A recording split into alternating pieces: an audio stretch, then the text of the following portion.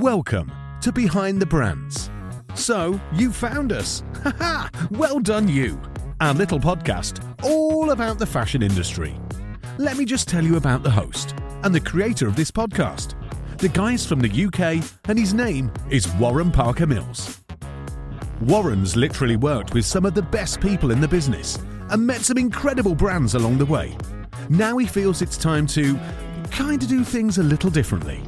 He'll be catching up with amazing storytellers from across the globe as they share some of those unwritten secrets that they've managed to figure out for themselves. From brands you'll recognise to small artisan creators that have mastered their craft. You'll hear about their collections, sales, and their ongoing quest for sustainability. So if you're an aspiring designer, an influencer, or just a massive fan of listening to fascinating conversation, stay right where you are.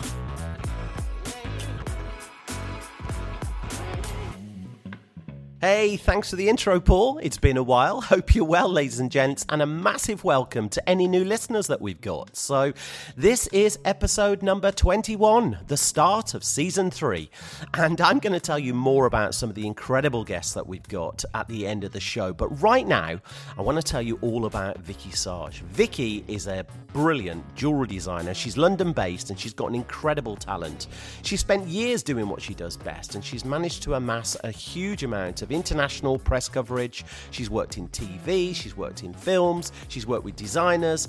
She's also worked with the likes of Beyonce and Rihanna and Paloma Faith. Even Joan Collins pops into her store from time to time. So let's jump into this conversation with Vicky and I shall see you on the other side. Enjoy. Hi, Vicky. Welcome to the podcast. How are you? Hi, Warren. Thank you. I am very well today. We've got great. Sunshine, and I have had a very good night's sleep. So, that's so well. important. That's so important. No, I really appreciate your time today, Vicky, because you know what? I saw your product I literally was flicking through Instagram, and every now and again you kind of see something that kind of takes your eye, and you think, this looks bloody good. This looks really, really good from a product point of view. And then I dug a little bit deeper and I went on your website and I have to say, the product is amazing. You and your story is amazing. And some of the things that I want to cover off in today's show is just you and what you're about and also the types of people that you've worked with in the past, because I think you've got some amazing stories to tell. So if you're happy with that, we can jump straight in. Great. All right, lovely. I'm ready. Okay, brace yourself. So it's not difficult to kind of ascertain that you're not from the UK. You're from the US, right? Whereabouts are you from originally? So I'm originally from Detroit, which I always say was a great groundwork for. And Detroit has also been included all of my life as an inspiration to me. But it wasn't any place I ever felt I belonged to stay. Okay. Although I appreciate everything that was given to me by, growing up in Detroit in the 60s, we had fabulous music. We had the Supremes, and then we had a lot of, great rock and roll as well. We had MC5 and Iggy and the Stooges played at my high school, if you can imagine. Yeah, no, it must have been a great time. And actually, Detroit is one of those towns, isn't it, in America, whereby, it's kind of seen a lot of change over the last few kind of decades, hasn't it? A lot of industries kind of moved out of the town. And when was the last time you were back? Do you get there quite a bit or not? Oh, yeah. I mean, it's only because of lockdown that I haven't been back. I still go back very frequently. I've got good friends there still. Yeah. And I mean, when my mom, both my parents are sadly passed away, but when they were there, I would go 3 or 4 times a year. And nowadays, though, it's probably twice, maybe once a year, twice a year. Okay. Yeah. But I still have very good friends, and I'm kind of dying to get over there. And I have some cousins and an aunt and uncle left, and people that I truly love. So I still try to go back. So I've seen the changes that have happened in Detroit. Through the years. And what was it like as a little girl growing up there? I mean, you said about the music and the influence, and it's actually really quite interesting because a lot of people I talk to on this podcast, music and the performance side of the world kind of always kind of rears its head. It's really interesting. And what was it like for you as a little girl growing up over there? Well, I was a wild thing. Okay. So, That's also a recurring thing. Yes. So I was very wild, like arrested at 12 for, selling, aversive magazines. I, it was the, I get you. It was a time of like, very anti-political statements. Yeah. And, but it was amazing. And then I was kind of like a wild, hitchhiked everywhere, kind of went downtown to see Frank Zappa during the Detroit riots, and, nothing stopped me. I was like a force of nature for sure. And yes, I'm sure that's a recurring. I think that's a sign of a creativity. So when I see another kid like that, I always say, you're gonna have it, Yeah. It's really strange, isn't it? It is. It's almost like all these rebels. You might say rebel without a cause, but actually, I think it takes a while. But then these people do get their cause, don't they? And they do get their purpose. And so, when did you start getting into kind of the fashion world and kind of an interest in creativity? I always had something in me to be creative. From a very young girl, I started teaching myself craft at about 12. So I was kind of knitted and crocheted and always kept my hand in some form of a craft going on. And then I moved, I moved to London for a year when I was around 19. Okay. Then I moved back to Detroit. And then from there I moved to New York, which was about between 75 and 85.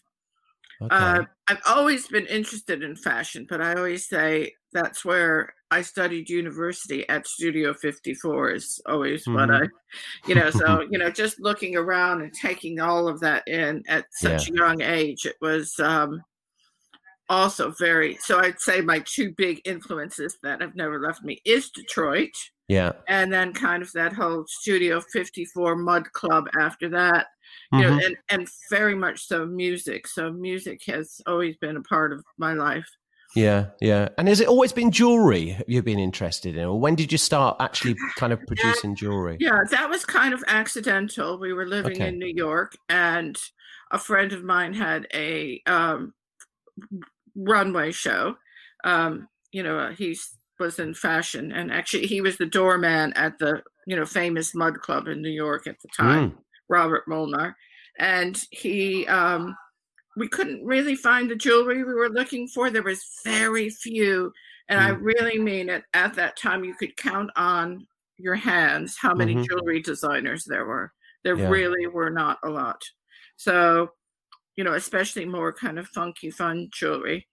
So, so we just decided to make our own things. Okay. So we just kind of picked up and we started by kind of crafting with suede and crystals.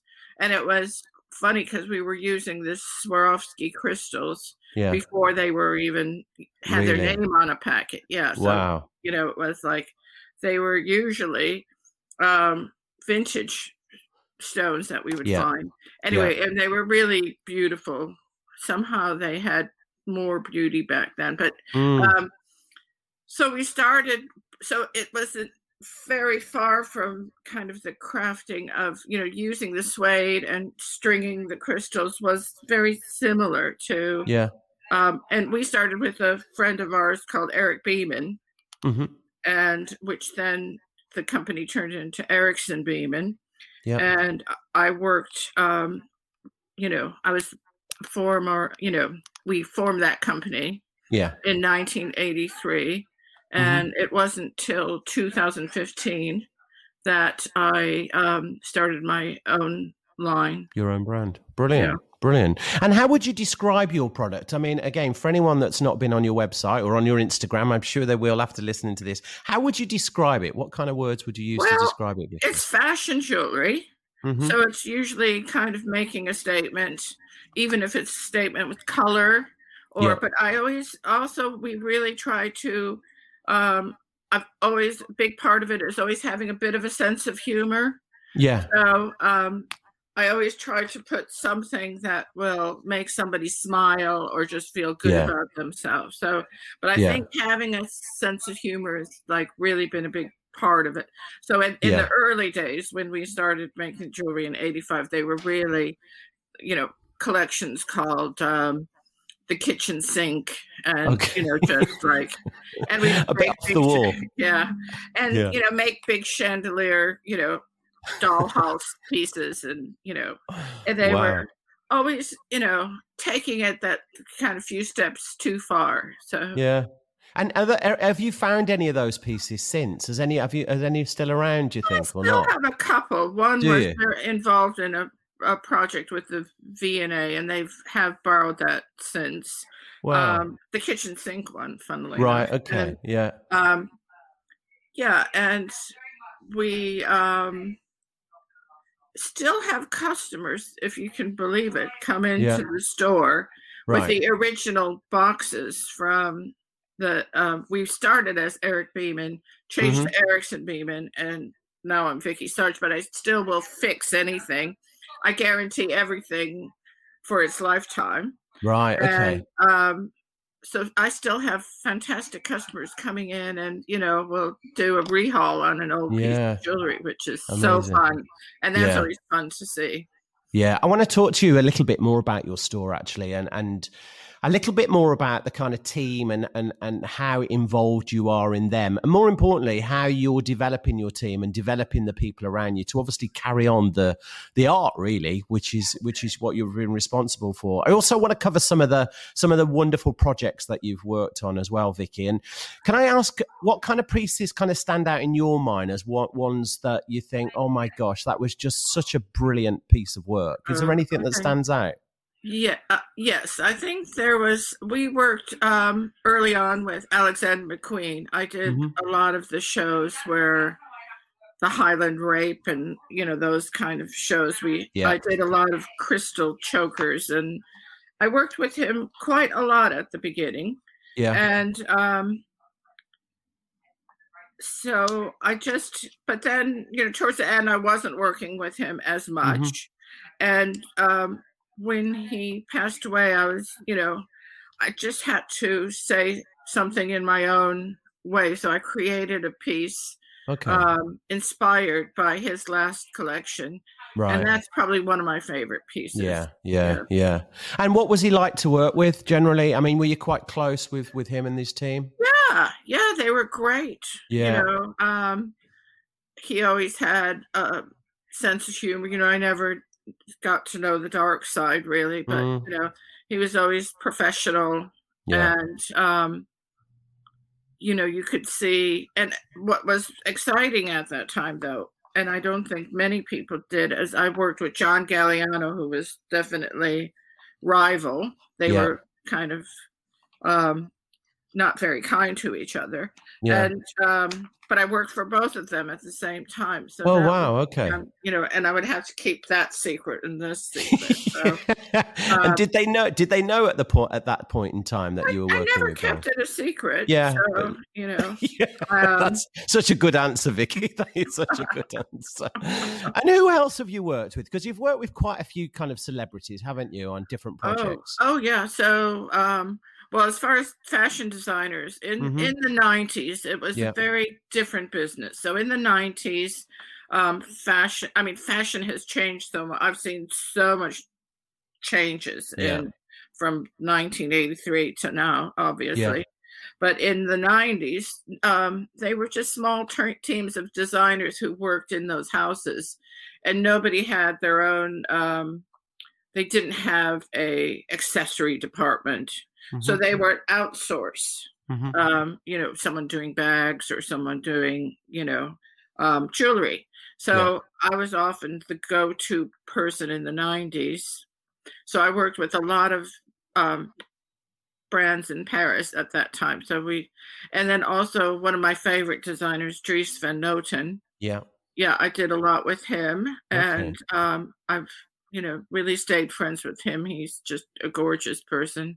I think also about Dries, he's just like more steady and controlled, whereas, you could really see the burnout, in the John Galliano and the Alexander McQueen personalities. Yeah. But I mean, like Dries is like slow and steady, purposeful, and always exquisite. But some of the creativity that comes out of the other was also extremely inspirational to work with. Yeah.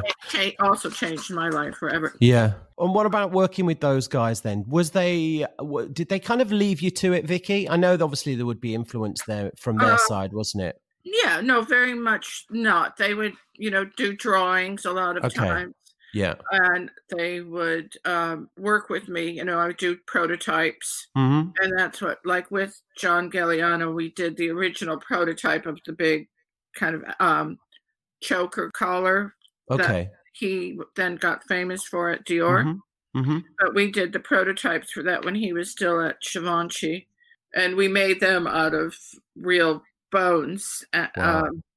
And that was, and also we went scavenging in the Thames and found, the clay pipes, and that was all put into the jewelry.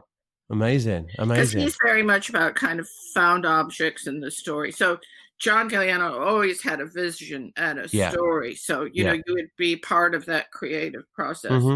And Alexander McQueen very much so as well. Yeah. And tell me a little bit more about the shop then, because you've got this wonderful shop in Belgravia. And how long have you had that now? Has that been a while? So, yes, we opened in about 92. Wow. So, okay. Yeah. So I've been there nearly 30 years. Yeah, so. Yeah. And what's the setup there? Have you got retail and your own studio, or is it? Yes, is it our all studio is in there. So originally we opened, because before that I worked in Camden Town. Okay. And then I worked in Clerkenwell. And then I had my daughter, and she was going to school, and I thought, I've just got to make this more convenient. So we looked for a premises. Philip Tracy was already there on the street. Yeah. And I had a girlfriend who was working for him at the time. She said, you must come here. And the rents were very reasonable. It was also a very different place 30 years ago. And they, and we literally just opened up, and I thought, well, there's a retail space. Let's see what we're going to do with that. And, but mainly we set up the workshop in the back. Yeah. And downstairs. So there's the downstairs and then the back room. And then there's and then we would just literally, if someone rang the doorbell, come in and help them. However, it wasn't like a proper running shop until probably I would say towards the mid 90s. Then it, really, that was probably my really high time. Yeah. So then we'd have all sorts of people coming in the stores. But we started off with working, I worked with Madonna on that Like a Prayer album. There's a picture of a necklace. Yeah. That's one of yours. Necklace, yeah. Oh, incredible. Wow. Yeah. And, we made a lot of stuff for, like pretty much every pop star, Michael Jackson. We really worked on Beyonce. We've done things for. Yeah. So, incredible. And that's our speciality. So it's really kind of creating one-off pieces. Yeah. And because I'm very much a control freak, so that's why I don't think I could ever give anything.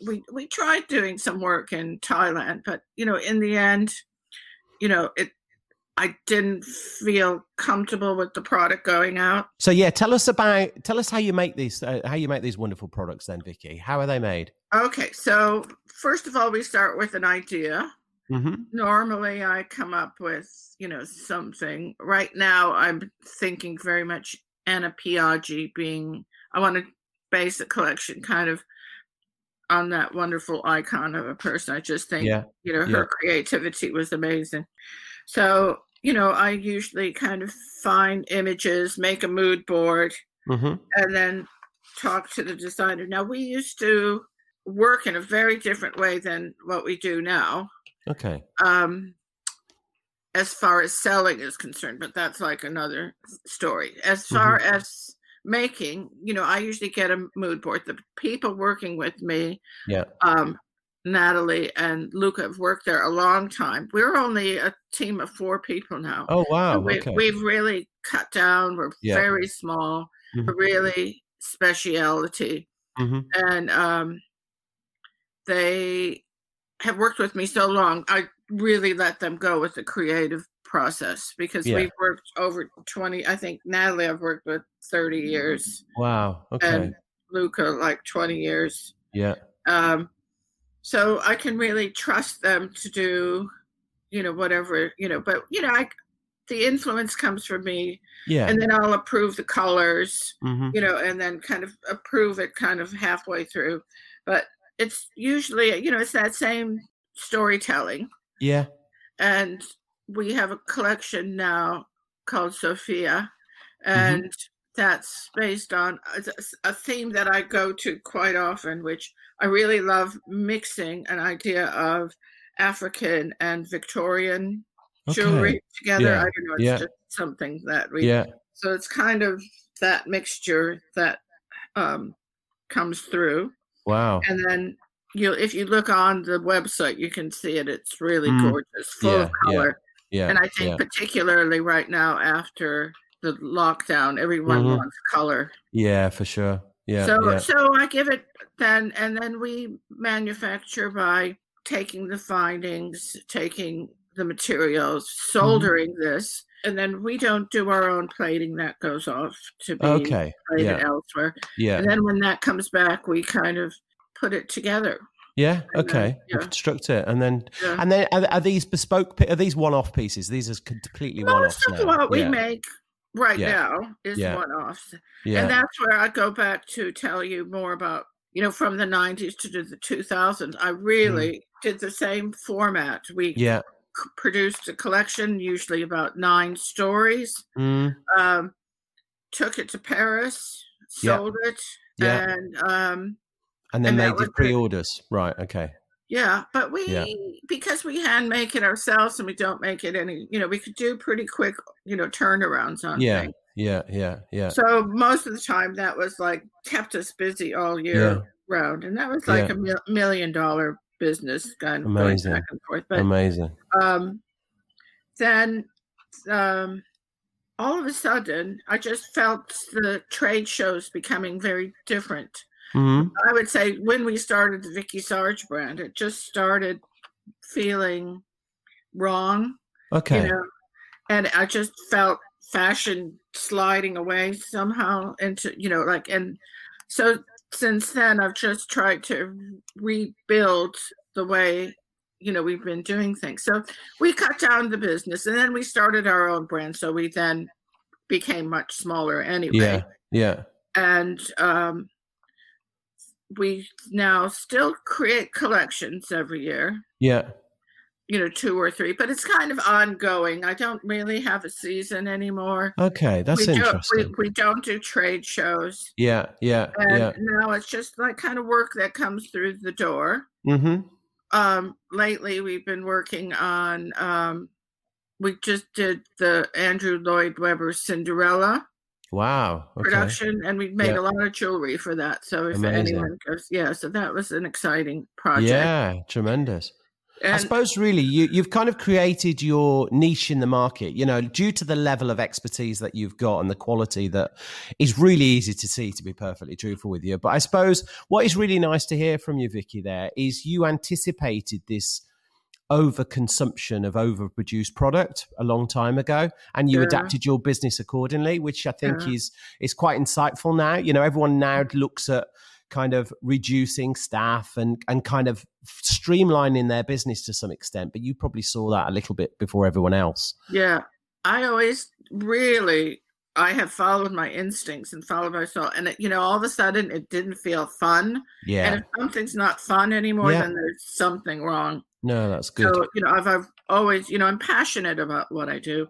Yeah. And right now I'm really passionate about craft. So in a way, because I have the shop and, I'm not so sure how, I think we'll be there, but, I don't know how much longer for, but I really want to try to support other craft makers. Yeah.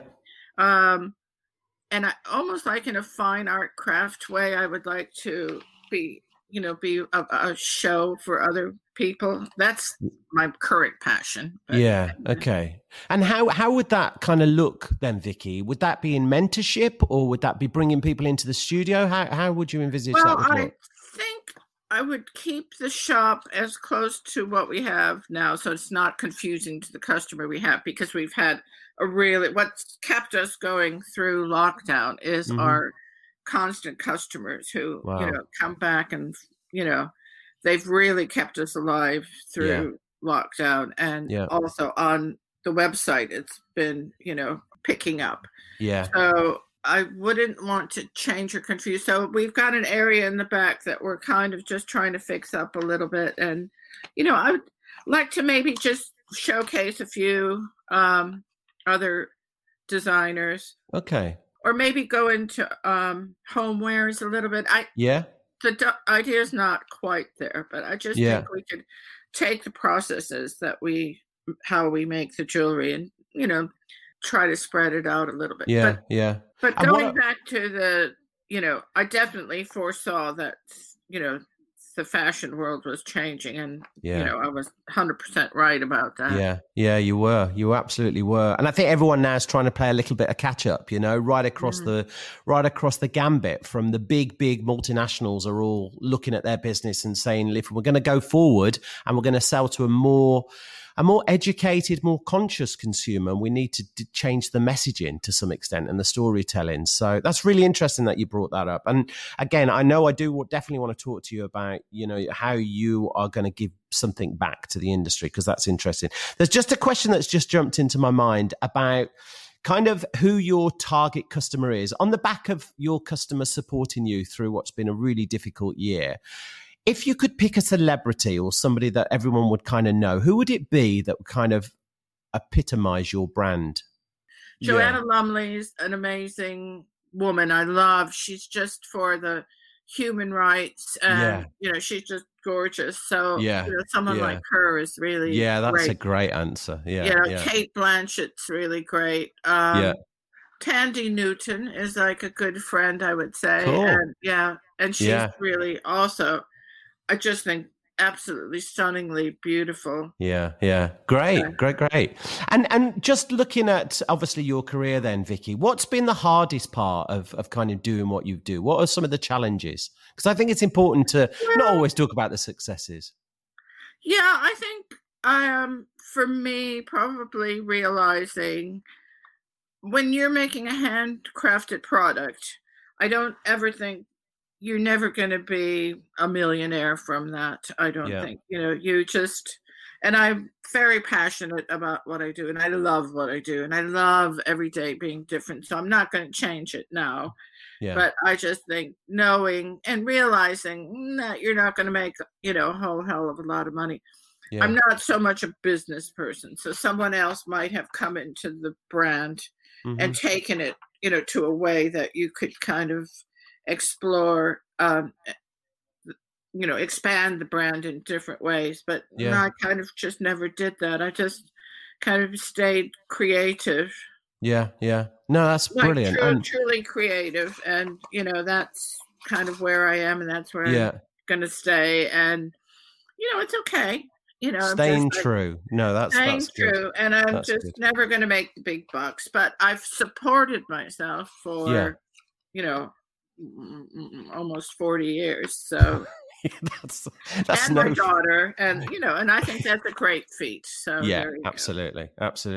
And I just want to ask a little bit more, actually, Vicky, about. I know you're also, and you're very modest. You've not mentioned it yet, but I know that you're really interested in things like the Turquoise Mountain Initiative and things like that.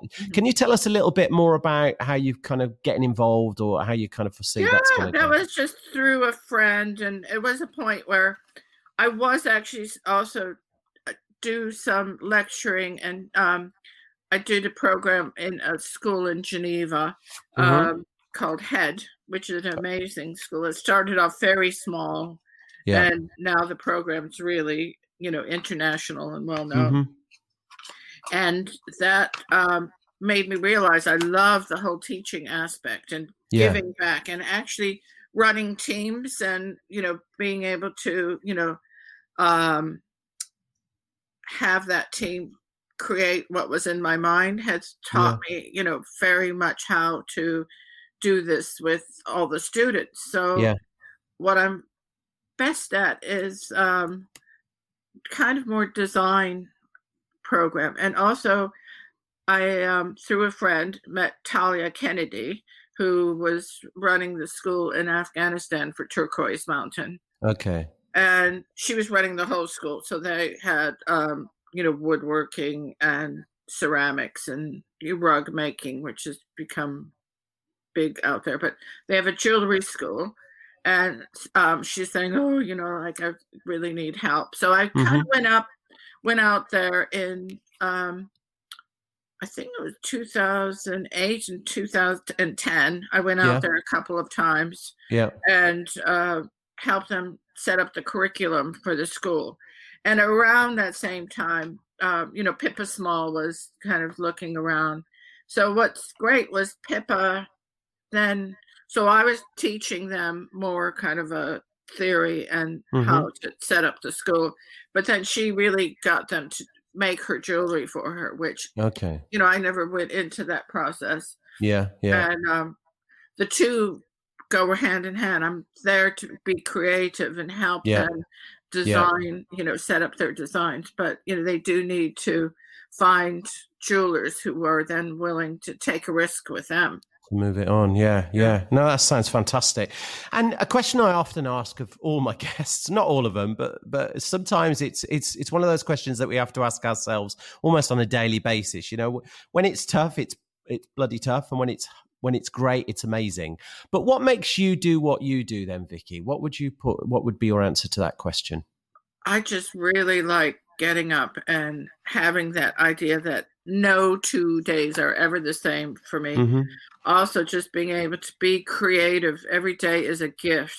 It really is a gift to go and be able to express yourself in a creative way. I realize not everybody has that opportunity. So, and, some people can take boring things and make them creative, but I'm just lucky to have beautiful, gorgeous, exotic things around me every day that I make magic happen. Yeah. That sounds great. And is there anyone on your radar at the moment, Vicky, that you're kind of looking at from an admirational perspective? New designers that you can kind of see coming through. Is there anyone that stands out?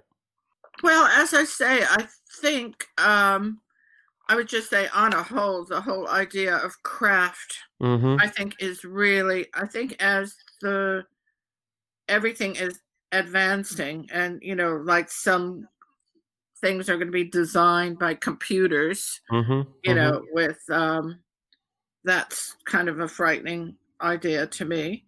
I think the whole idea of craft is going to be more and more important, and I think that's why so many people are like taking courses on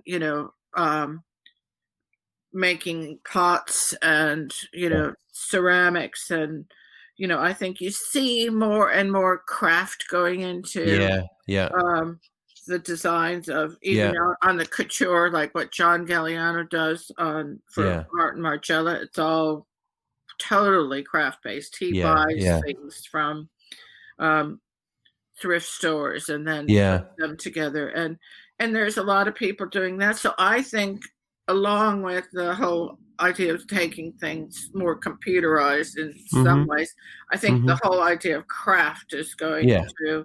So anything like that is what's exciting to me. Yeah, it's interesting because I remember, I don't know if you saw the series, but there was a series on BBC. I think it was BBC. If it's not, then I'm sure I can put some details in the show notes.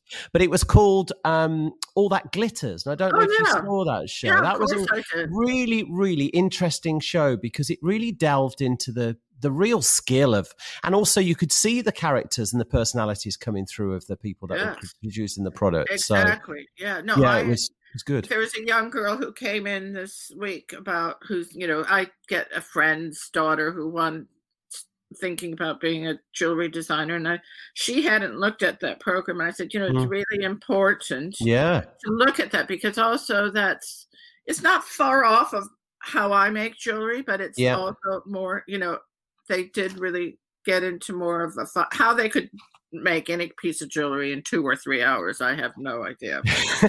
But that's part of the program, I guess. Yeah, absolutely. Part of the elimination process. But Sean and Solange are both friends. Okay. So it was kind of fun to watch them on the show. Yeah, it was really good. And I really thought anyone who has a budding interest in jewelry design has got to watch that program. Yeah, no, for sure. Yeah, and I think I agree with you. It's really, and it really shows you the craft that goes into, a piece of jewelry rather than, we're not far off. So we all have benches and we do the soldering. No, it was fascinating. It was almost the science behind it as well, and I suppose it's a little bit like cooking to some extent. There's a very fine line between getting it absolutely perfect and completely wrecking it. And there was lots throughout the series that showed elements of that. And it was filmed in my hometown of Birmingham. So what more could be wrong with that? Well, listen, honestly, it's been fabulous talking to you. I really could talk to you all day. And I just want to ask the question, people will want to listen to this, Vicky, and they'll want to know more about you and your brand and everything else. And I just wanted to find out, what's the best way for people to either see more of your brand or to contact you directly? Well, I think definitely on Instagram, if you want to get the flavor of the whole thing. We often put, some of the newest projects on that, but also on our website, which is just vickysarge.com. Yeah. All together. And, and they can contact us through either of those. I'm pretty good at answering. So even if we send little messages on Instagram, I'm pretty good at getting back to people. Brilliant. Or they could come into your shop in Belgravia in London. Absolutely. So, we're still there. Still rocking. Still rocking it. Good for you. All right, Vicky, it's been an absolute pleasure. Thank you so much for your time. And, thank you, Lauren. It's been a pleasure to talk to you, and thank you. Lovely. All the best. Take care. Bye-bye. All right. Bye. I really enjoyed chatting with Vicky there, a fascinating lady, and I feel we've only literally just skimmed the surface of some wonderful storytelling. I'd also like to say a massive thanks to Victoria for helping us to grab a slice of Vicky's diary, and please check out their website. It's vickysarge.com if you want to go and see and learn more about their wonderful products and their fantastic business. So here we are. As I mentioned previously, we're at the start. Well, we've just finished the first episode of Series 3 of the podcasts. And boy, oh boy, do we have some brilliant individuals coming your way. I'm just going to tell you a little bit about some of the guests that we've got lined up in the future. We've got a internationally renowned 3D designer from Tel Aviv. We've also got a Swedish industry legend that went from ringing the bell at the New York Stock Exchange to the lowest of personal lows. We've got brand owners, we've got collaborators, fashion insiders. We've even got a car mechanic, right, that wears and proudly champions his own line of men's lingerie. So many stories, lots of ups, lots of downs, but as usual, we aim to bring you the genuine truths from the people behind the brands. Behind the Brands was brought to you in association with beforestores.com. Go check it out. You can discover new brands, meet the makers and their products before they go into stores. So if you've enjoyed this podcast, please don't forget to leave us a review. We'd really appreciate your feedback. You can also subscribe for future episodes by tapping the follow button wherever you get your podcasts. So, until next time, keep learning, keep listening, and keep creative.